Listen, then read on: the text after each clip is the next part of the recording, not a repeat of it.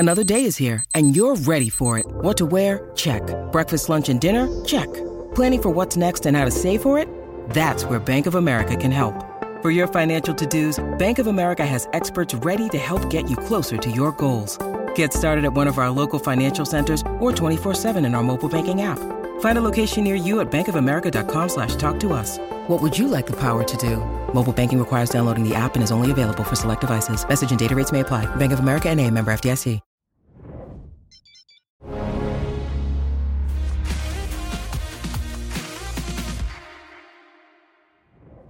What's driving the bond market? Welcome to Real Vision Daily Briefing. It's Monday, October 23, 2023. I'm Ash Bennington, joined today by Christophe Olari, founder of Olari Consulting. A quick note before we get started to our Real Vision members, we have rolled out our new Real Vision 2.0 platform. So check your email to get on the platform. There's some amazing new features you're going to want to check out. I've been playing around with it for a couple of months, and it's really cool.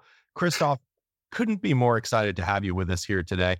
You have been looking at these markets. You're a big picture thinker. I was reading your research note earlier in the day. Obviously, historic route in the bond market. Big picture, where are we? How do we think about it? How do we contextualize everything that seems to be happening at this regime change moment? Thank you, Ash. It's always a pleasure to be on Real Vision. I really think that, after COVID, we tend to think that the measures put in place by the authorities will have the same impact as the ones put in place after GFC. And that, by definition, it will not be inflationary, and we will have the same, low yield, low rates, and suppress risk term premium, and very, very settled markets. I warned at that stage that there was a big difference. The big difference was it was not only a monetary, fiscal, monetary support. It was as well a fiscal, very unprecedented support, which was coupled with the monetary safety net, which makes a big difference because, contrary to post-GFC, the cash didn't go only into the, I would say, financial markets and risk assets. It went into the real economy, creating, excess savings on the household, as well, giving the opportunity for the large corporates in the US to front run their funding needs in 2020 and 2021, and making the most, in fact, of the low yield. I think that the most important difference, and you can see it on one of the graphs I send you, it's everything looks like, post GFC at the beginning, and then you have a very big inflection point. What is the big inflection point? It's as the money is going into the real economy, the velocity of M2 is picking up, which means that the real economy is benefiting from the safety net delivered by the authorities in the aftermath of COVID. And you see that on this graph that as soon as V is inflecting, in fact, the bond market is getting the message. We have a different setup.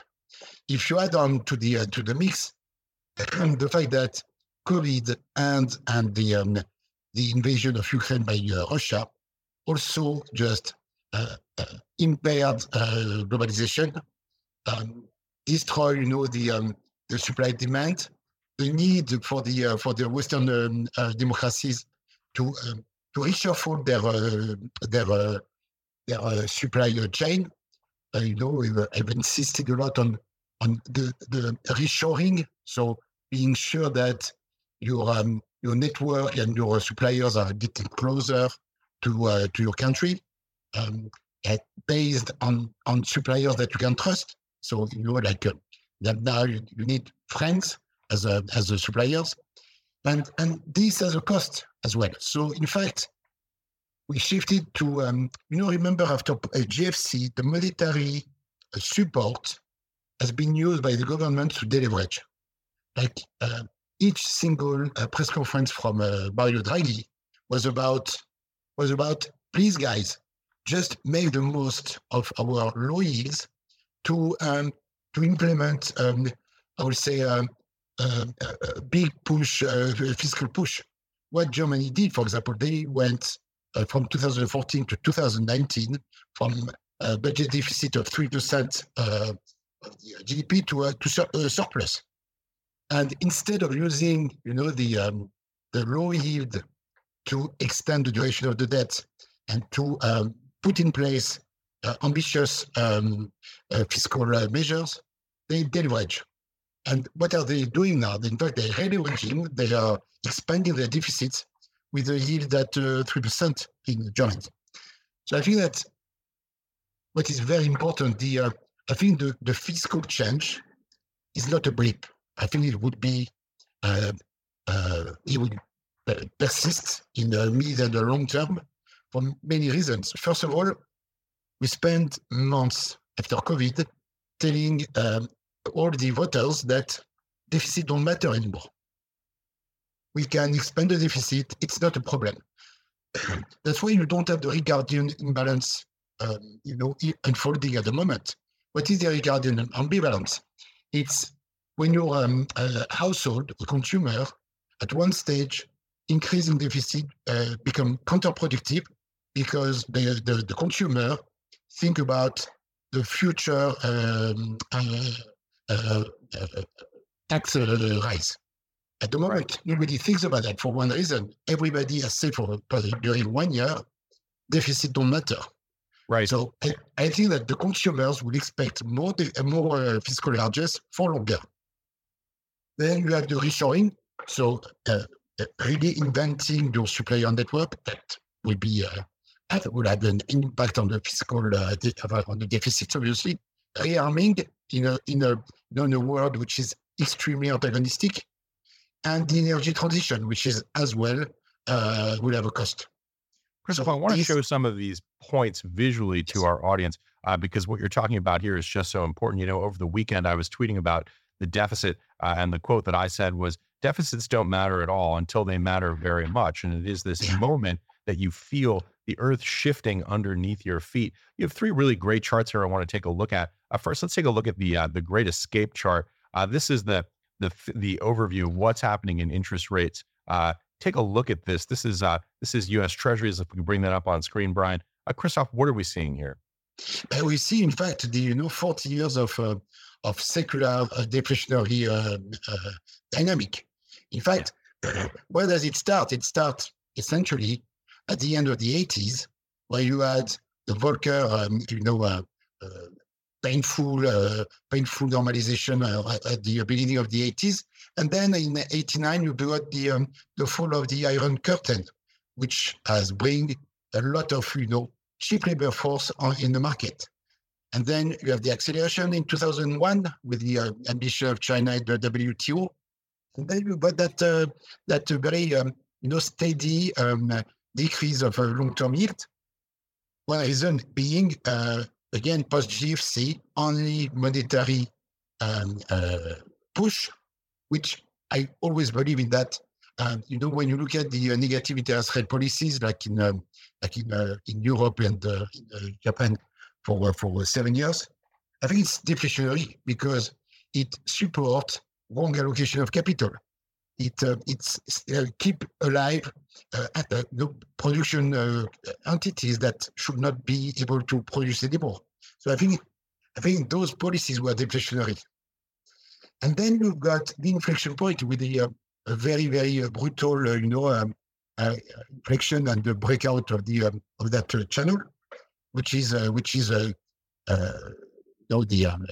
consequence of the fiscal push post-COVID, and then the election of Biden, and what we call the big inflation dynamic.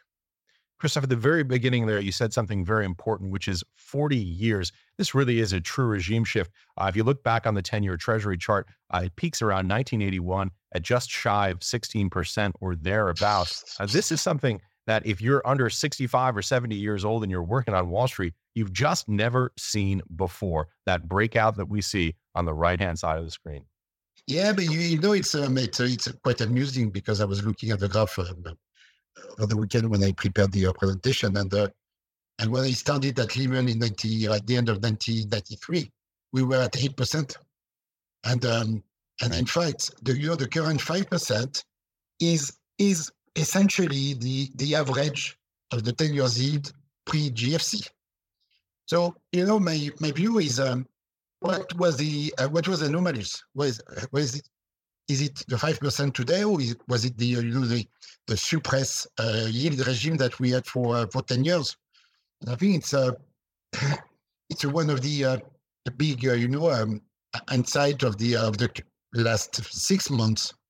We are rediscovering price discovery. We've been administered the market for 10 years. Every month, you know that you're going to have a decent purchase of bonds from price non-sensitive buyers. They buy. So in fact, we talk a lot about the buy the dips on the equity market and the put of the Fed on the equity market. I think the real put was not on the equity market, it was on the bond market, because you know that it was insensitive buyers present every day.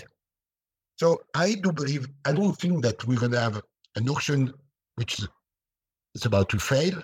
I don't think that we'll have, collapsing of the U.S. government debt. I just think that we are in that dynamic where you've got more supply and the structure of the demand has changed. China is not buyer as much as before. In fact, in August, it was the biggest drop of the Treasury's holding in 10 years, which has nothing to do with the geopolitical tension. It's just because August was a big pressures on the yuan. So China had to sell US dollar assets to have dollar to sell and to support the yuan. You have and you have the Fed, which is out of the picture, and so I think that we are in the middle of that. Yeah, rediscovering price discovery. I think it's very important. It's right. Rediscovering price discovery. That might be something to copyright. Maybe I should get it as my first tattoo. We're going to take a quick break and be right back with more of the day's top analysis on the Real Vision Daily Briefing.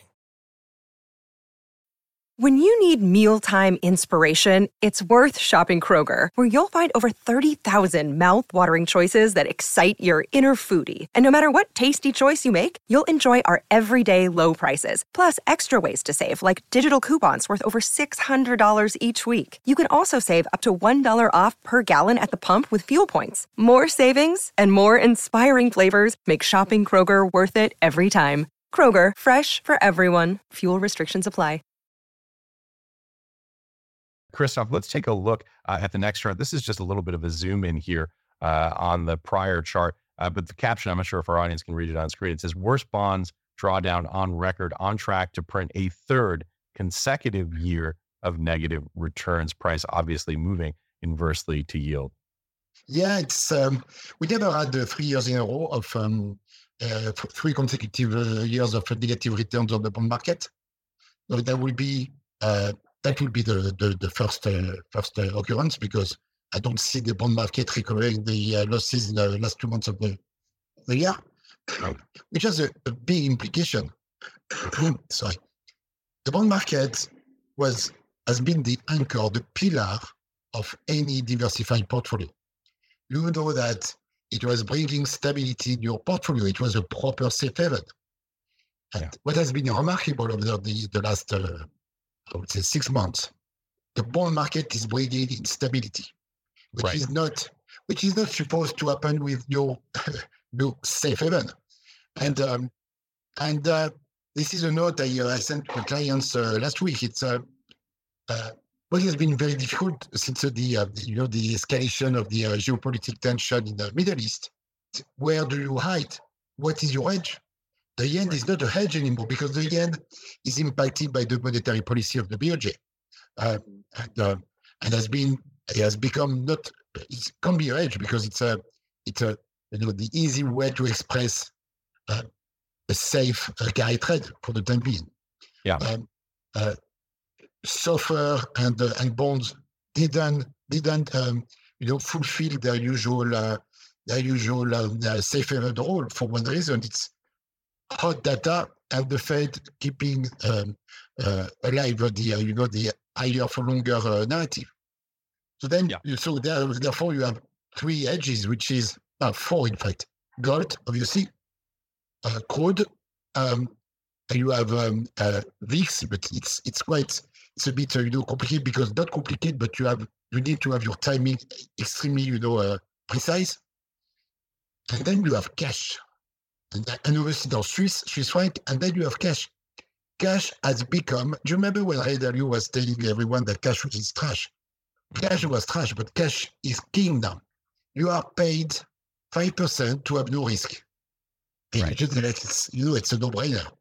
Well, it's so interesting because a lot of people who obviously do not follow these markets as closely as you do found that out with their 60-40 portfolios when they were getting whacked on both sides of it. But you mentioned something important, which is the third chart in this series, which is all about term premia. Talk a little bit about what we're seeing here on this third chart, Christophe. First of all, it's what is the whole structure of the 60-40? It's your overloading in the asset which has a low volatility. In fact, the realized volatility of the TLT in October and September has been much higher, 12 points higher than the realized volatility of the S&P, which is, it's absolutely unseen. What has been as well the pillar of the 60-40, it's the positive correlation between the S&P and the US yield. So it's a proper hedge. Now we are at the most extreme negative correlation between the S&P and the yield in the US. So to go back to the term premium, the risk premium. The term premium is what is showing we are exploding for one reason. The market is concerned not only by the deficit, but the US government. So the question is, if there is a problem, do we have a US government able to put in place the necessary measures? And in fact, it sounds like a joke, but we see that the election of the successor of McCarthy shows that in DC you can question: is there a structure enabling quick answers if we need to sort out accelerated deficits or big issues about the future of the fiscal outlook in the US. And I think that when Fitch downgraded the rating of the US, they insist on the deficit, but they put the focus on the US government. And I think this is the biggest issue. Christophe, as you might imagine, here at Real Vision, we're covering this from many different angles on the platform, especially. And I want you to take a look at a conversation between Roger Hurst and Michael Nicoletos. This is called, "Is the Market Overlooking a Hard Landing?" Obviously talking about some of the challenges that you see on the horizon. This is a conversation that aired last week on Real Vision's Plus tier. Let's take a look at this conversation. If we see a correction in China, it's not nothing. It's something, and we need to pay attention to. So this is what I would pay attention to right now. And I think looking at these things is very important in terms of how you invest in the coming years. And having said that, and I've been wrong because I've been buying US Treasuries, 2-year bonds since the beginning of the year. Actually, I bought cash, I didn't buy a future, but my argument was, I don't know where equities are going, but I'm being paid 4 and 5% to wait. So I haven't seen that for 20 years. So I might as well get 5% and wait until I figure out what happens in the world. And if there is a scare, then bonds will rally, equities will fall, and then you can shift your money into equities if that's the case. So again, I don't want to say, I'm not sure what's happening, but I think liquidity drives markets. And this is the reason, because the reason that markets haven't corrected. Everyone thinks that liquidity is drying up. But the policies that the central banks have put in place in terms of getting the liquidity from the banks as collateral and giving liquidity in different forms has kept liquidity at a much higher level than people think. But Christophe, Michael Nicoletos making some points there, very much congruent with what you're saying, particularly when he said, so he hasn't seen this for 20 years. I might as well get paid 5% and wait it out until I figure out what's going to happen next in the world? Precisely to your point about this question of money on the sidelines, while the market anticipates and attempts to understand the regime shift, where we head next. Yes, Andy, it's when you had some questions about the medium-term outlook post GFC, you were not rewarded to be patient because your cash was earning zero. So you were incentivized to take risk, obviously. But now it's look at the spread between the 1 month stability yield and the dividend yield of the S&P. We are at 15 years extreme. I just, when clients ask me, what is your strongest trade idea for the next 6 months? I was like, I'm going to look stupid, but buy 1 month stable or 2 months stable. It's, if you don't have view, if it's too volatile, if it's the visibility is not good enough, which is a consequence of the central bank who are not giving, the usual forward rate guidance, which was a pillar of their communication for 15 years. You're paid to be patient. So be patient and be paid. Yeah, what a strange regime shift from where we were, call it 2 years ago, a dramatically different point. We're going to take another quick break and be right back with more of the day's top analysis on the Real Vision Daily Briefing.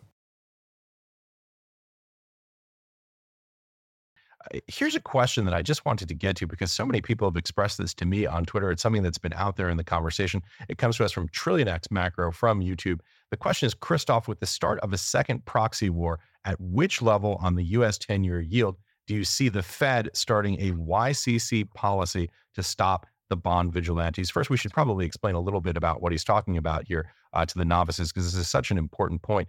TrillionX is talking about yield curve control, this idea that the Fed might lose control of the longer end of the curve, increasing the rate at which the U.S. government must finance its debt and needing to put a lid on it. This would be the first time since World War II. If that were to happen again, it would be a historic shift.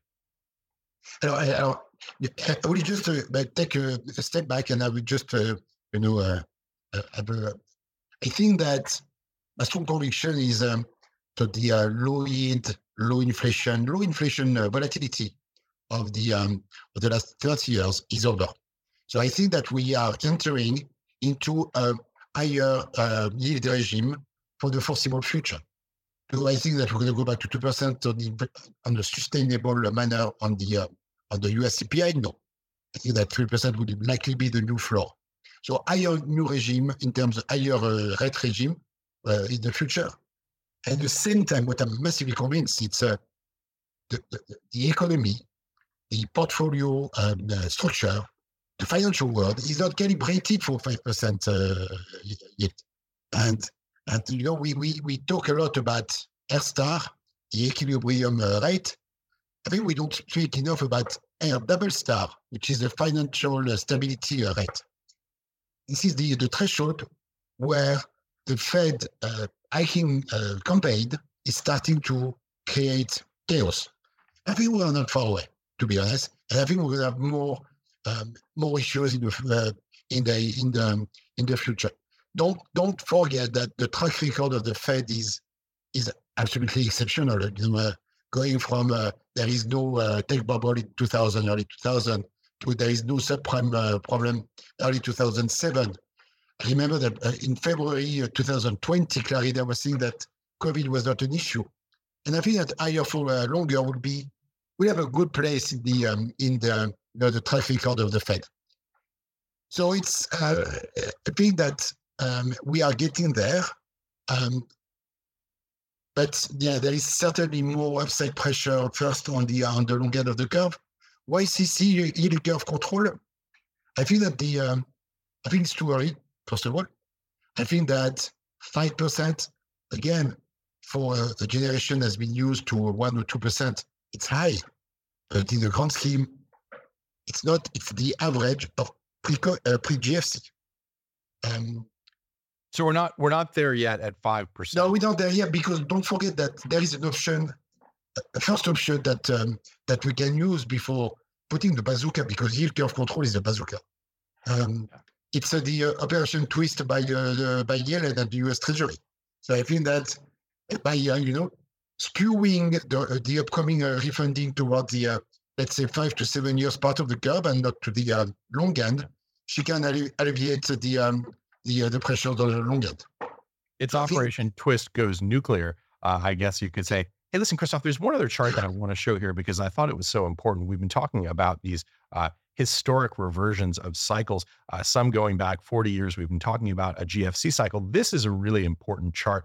This is the chart that you have, and it's such a striking one of negative yielding fixed income instruments going from $18 trillion at peak in 2020 back down to essentially zero. I think the number on the lower right-hand corner of that chart is 35 million.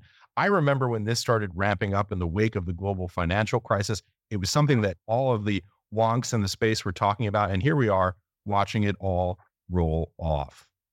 And you know, I think I agree with you. For me, it's one of the most ridiculous somewhere chart, because when we were at the peak at 18 trillion, you had high yield in Europe issuing a negative interest rate. And when you think about it, that's absolutely a nonsense. It's anomalous. So that's why I think that these ultra-accommodative monetary policies, negative interest rate policies, has forced investors to go down the quality ladder and to pick up anything to create the zombies, those empty structure that were kept alive by flooding cash into the system. And that's why you went to 18 trillion.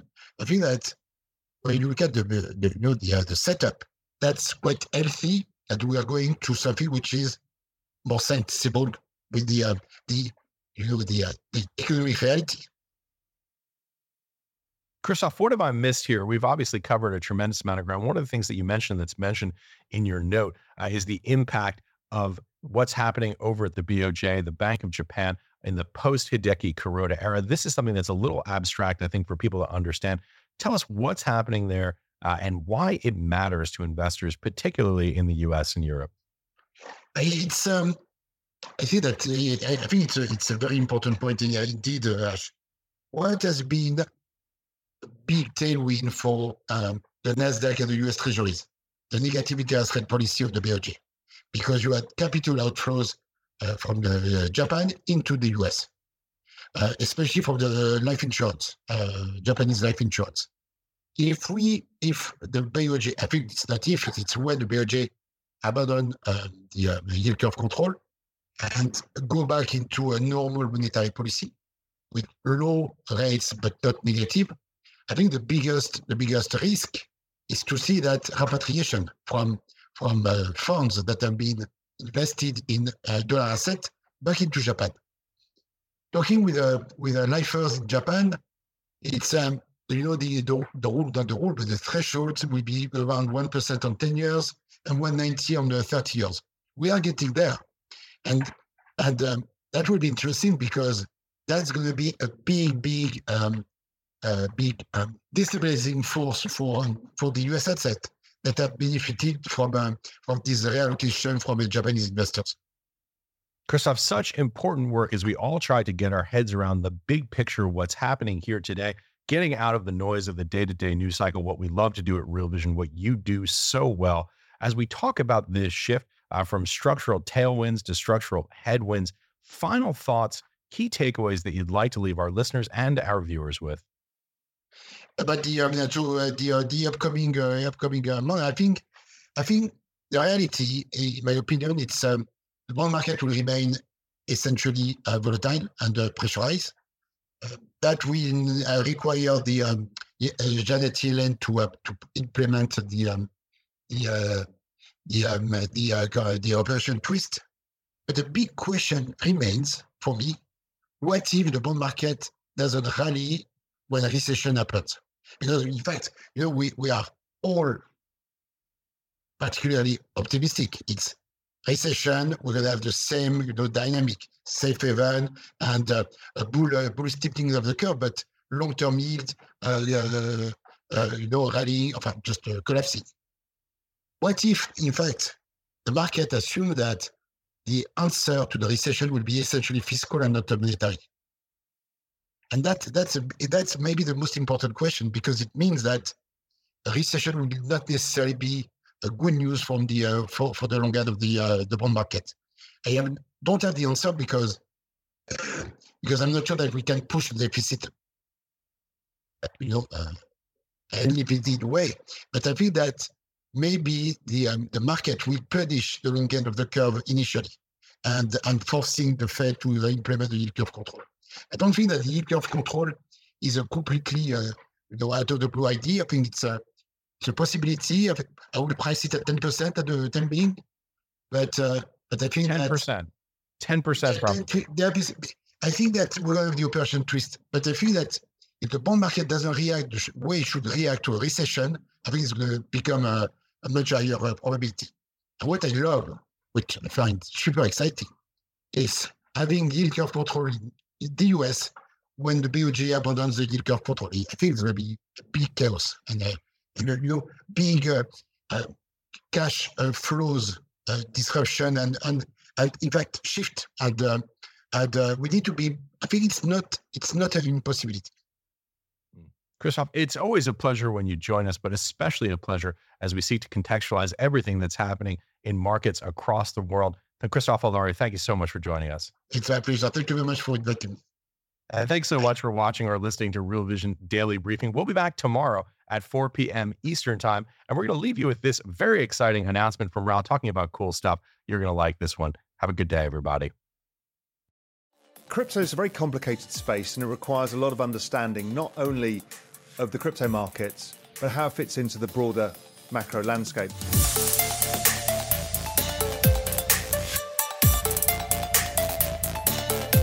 These guys are about the best people to take you through that journey of knowledge. We'll spend the next few minutes discussing and exploring the things that you should be looking at to make sure you have a better grasp and a handle the drivers that affect crypto. Knowing how to trade these two is going to really protect your portfolio. The first thing to hear about here is that the risk profile is completely different. Make sure you're using those tools to your advantage to help you gain an edge in the trading of NFTs. I think it's an incredibly valuable learning for people to get your experience and your take from applying that traditional investing framework into this wild west of crypto.